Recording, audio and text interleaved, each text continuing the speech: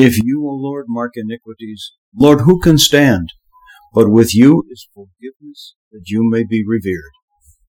This is a great psalm to reflect on during Lent. Hopefully our Lenten time is spent reflecting on our need for God's forgiveness. It is all too easy to spend Lent as just it's an end of winter time and the doldrums of the seasons bring us down. But instead, it should be a time of repentance and joy. These two are not opposed. In fact, given the stanza of the psalm that I read at the start of here today, repentance and joy should be seen not only as partners, but as intertwined virtues. Repentance should lead us to joy. That's why Easter follows Lent. And even during the time of Lent, there's a time for rejoicing. Last weekend was called Laetare Sunday, when priests often wear rose-colored vestments. This is done not just to give us a break during Lent, but to remind us that there is something more that we are to be looking forward to, meaning there should be joy even in repentance. Well, we missed wearing the rose-colored vestments this year because our deacons do not have rose-colored dalmatics. So we both wore purple. Enough on that side trip. Let's return to what I really want to talk about. Our responsorial psalm this weekend is a great psalm to lead us into the next 3 weekends. Next weekend is Palm or Passion Sunday, which is followed by Easter Sunday, which is followed by Divine Mercy Sunday. So we are headed into the most important season of the church year. And what does the church give us in our responsorial psalm? A deep reminder of our need for God's forgiveness and a reminder of His infinite love. The next stanza of the psalm tells us what our attitude needs to be, not just through Lent, but throughout our entire lives. I trust in the Lord. My soul trusts in His word. More than sentinels wait for the dawn, let Israel wait for the Lord. We are the new Israel of God. We need to wait for the Lord. We need to find ourselves in a deep desire to find the mercies of God that are made new each day, as the book of Lamentations tells us. We can wait for the Lord because His promises are waiting for us.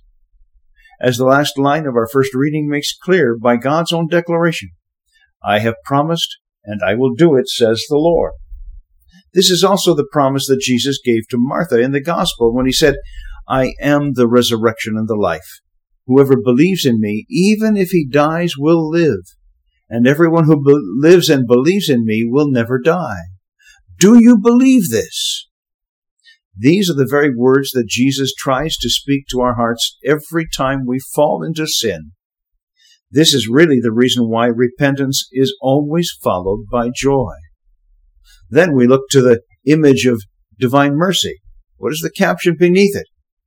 Jesus, I trust in you. So I repeat the stanza from the psalm that I started with. If you, O Lord, mark iniquities, Lord, who can stand? But with you is forgiveness, that you may be revered. God is the only one who has the right to mark iniquities, to judge any of us. He is the only one who has the perfection of order that we need to stand before the trembling caused by fear and by rejoicing.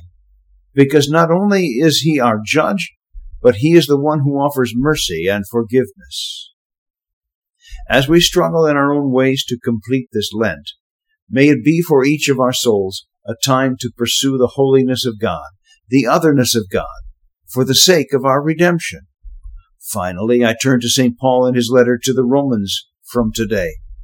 If the Spirit of the one who raised Jesus from the dead dwells in you, the one who raised Christ from the dead will give life to your mortal bodies also, through His Spirit dwelling in you.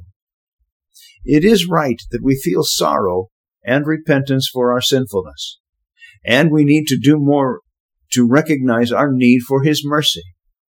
But we also must know beyond any doubt that we have His mercy, that we have been set free from the problems of our own sinfulness, that we have died in Christ.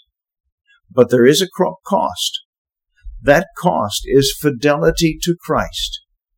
With this Lent, we need to understand and proclaim the mercies of God for ourselves and for those around us. We need to complete our Lenten practice with faithfulness, with joy, with gratitude. Easter is not just a couple of weeks away. It is already here. It is already part of our life in Christ. God speaks through Ezekiel in our first reading, reminds us, I will put my spirit in you that you may live. We are all alive in Christ.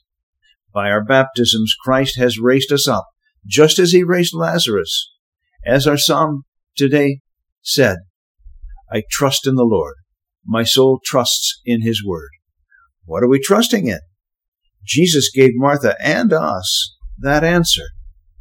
I am the resurrection and the life. Whoever believes in me, even if he dies, will live.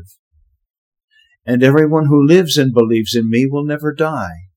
Do you believe this? Do you?